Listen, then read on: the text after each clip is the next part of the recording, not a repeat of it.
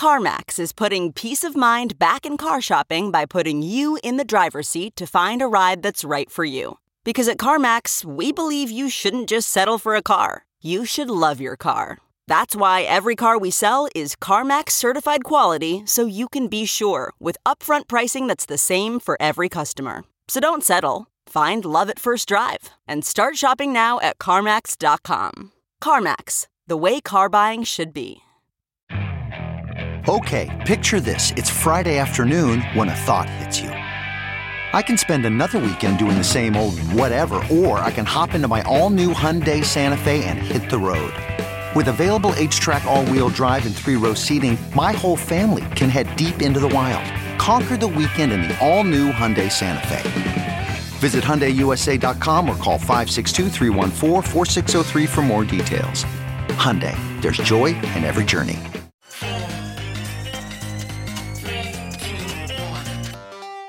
Welcome back to The Breakdown with me, NLW. It's a daily podcast on macro, Bitcoin, and the big picture power shifts remaking our world. The Breakdown is sponsored by Nexo.io and produced and distributed by CoinDesk. What's going on, guys? It is Tuesday, May 18th, and I don't know about you, but it has been so many days of endless meditation and analysis on the meaning of Musk that today I thought I'd do some good old-fashioned news. So this is one of those shows that's a roundup of about 5 topics, basically an extended brief, and I want to start with crypto's allies on Capitol Hill. We're so used to looking at regulatory risk and the loud politicians who don't like Bitcoin and crypto that we forget that this cycle has much stronger allies than we've had in the past. Here's one example. Yesterday, Representative Tom Emmer, a Republican from Minnesota, reintroduced legislation that would prevent the IRS from penalizing taxpayers on forked assets until the IRS can provide clarity on its policies. Basically, imagine that someone forked Bitcoin into Bitcoin Elon rules and airdropped you your equivalent holdings on the new chain, but you didn't want the stupid Bitcoin Elon rules because Elon does not rule. Well, according to guidance from October 2019, the IRS would say that your Bitcoin Elon rules holdings would count as taxable income. Surprise, surprise, another Elon coin messing up your day. This approach, says Emmer and everyone in the crypto space, is ludicrous. In fact, it shows plainly that regulators can't just straight up apply existing thinking to this new domain. Now, this is the third time this legislation, the Safe Harbor for Taxpayers with Forked Assets Act, has been introduced, so let's hope this time it actually passes. Next up, is long Bitcoin the most crowded trade in the world? According to Bank of America's Fund Manager Survey, the answer is yes. This is a poll of 194 fund managers who represent $592 billion in assets. More than 40% of them say long Bitcoin is the most crowded trade in the market. That's up from a little under 30% last month. Long tech and long ESG both come in with over 20% of the vote as well. Short US Treasuries even makes an appearance with around 7% of the vote.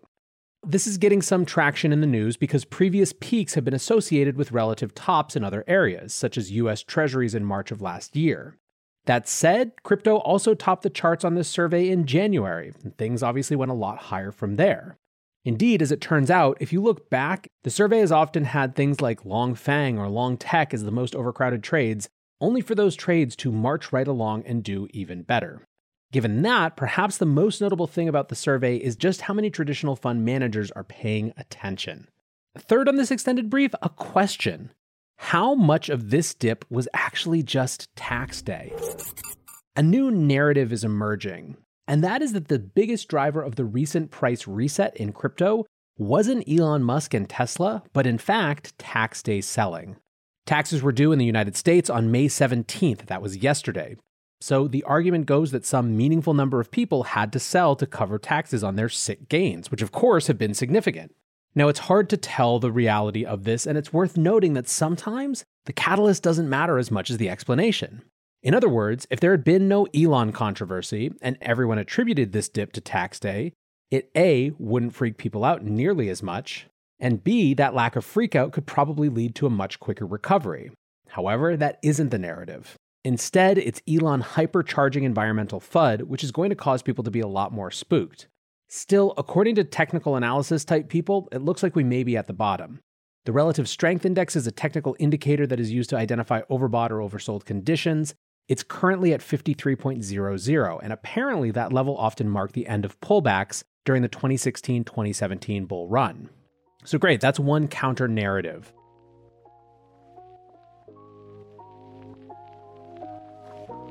Looking for the best way to unlock your crypto's liquidity? Nexo.io is exactly what you need. Borrow against your digital assets at just 5.9% APR.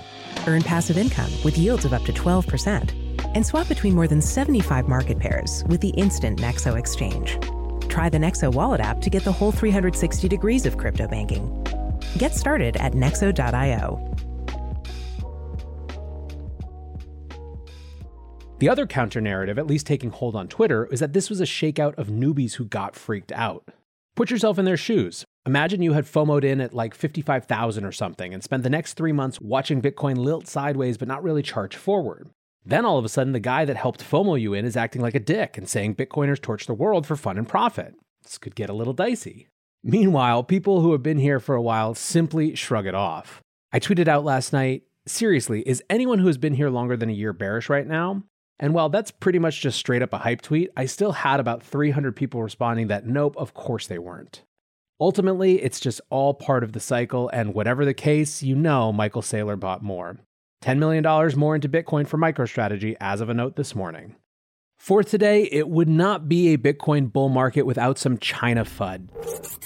Let's read the Reuters headline from today first. China bans financial payment institutions from cryptocurrency business. Let's keep it going. Let's read the first couple paragraphs. China has banned financial institutions and payments companies from providing services related to cryptocurrency transactions and warned investors against speculative crypto trading. Under the ban, such institutions, including banks and online payment channels, must not offer clients any service involving cryptocurrency, such as registration, trading, clearing, and settlement, 3 industry bodies said in a joint statement on Tuesday. Quote, recently cryptocurrency prices have skyrocketed and plummeted, and speculative trading of cryptocurrency has rebounded, seriously infringing on the safety of people's property and disrupting the normal economic and financial order. This sounds pretty bad, right? Some real evidence in the column of those folks warning about regulatory issues, saying that governments are going to come out of the woodwork to ban crypto as it gets more relevant. But let's hold on just a moment. Let's now go read the block headline by Wolfie Zhao, a person who, actually speaks Chinese and knows crypto in and out.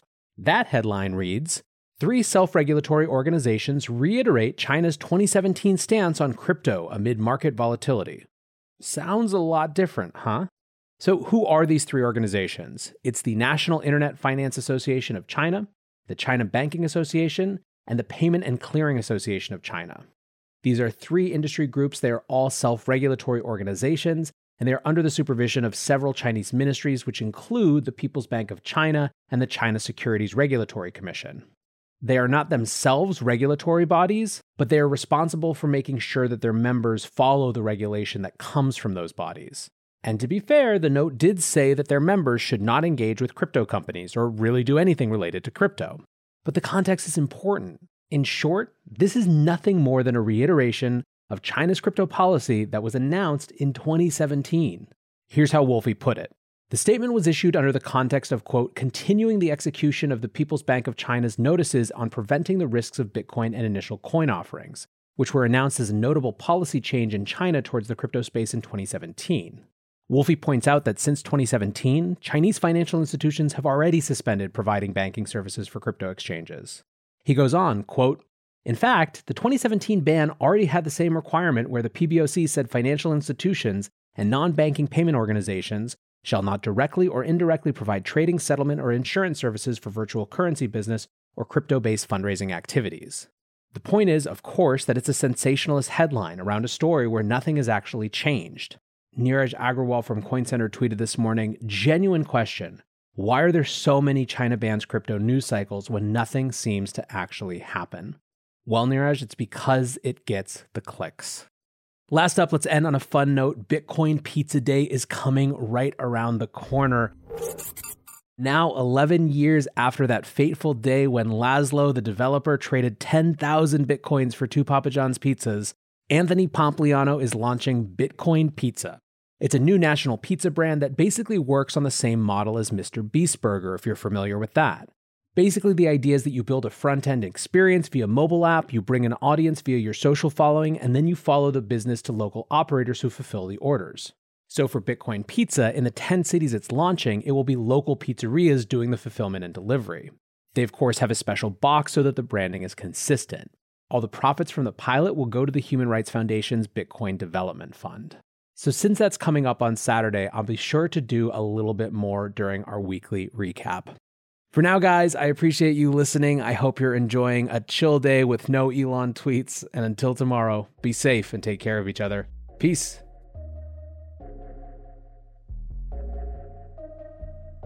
We're witnessing the greatest paradigm shift in finance in modern history.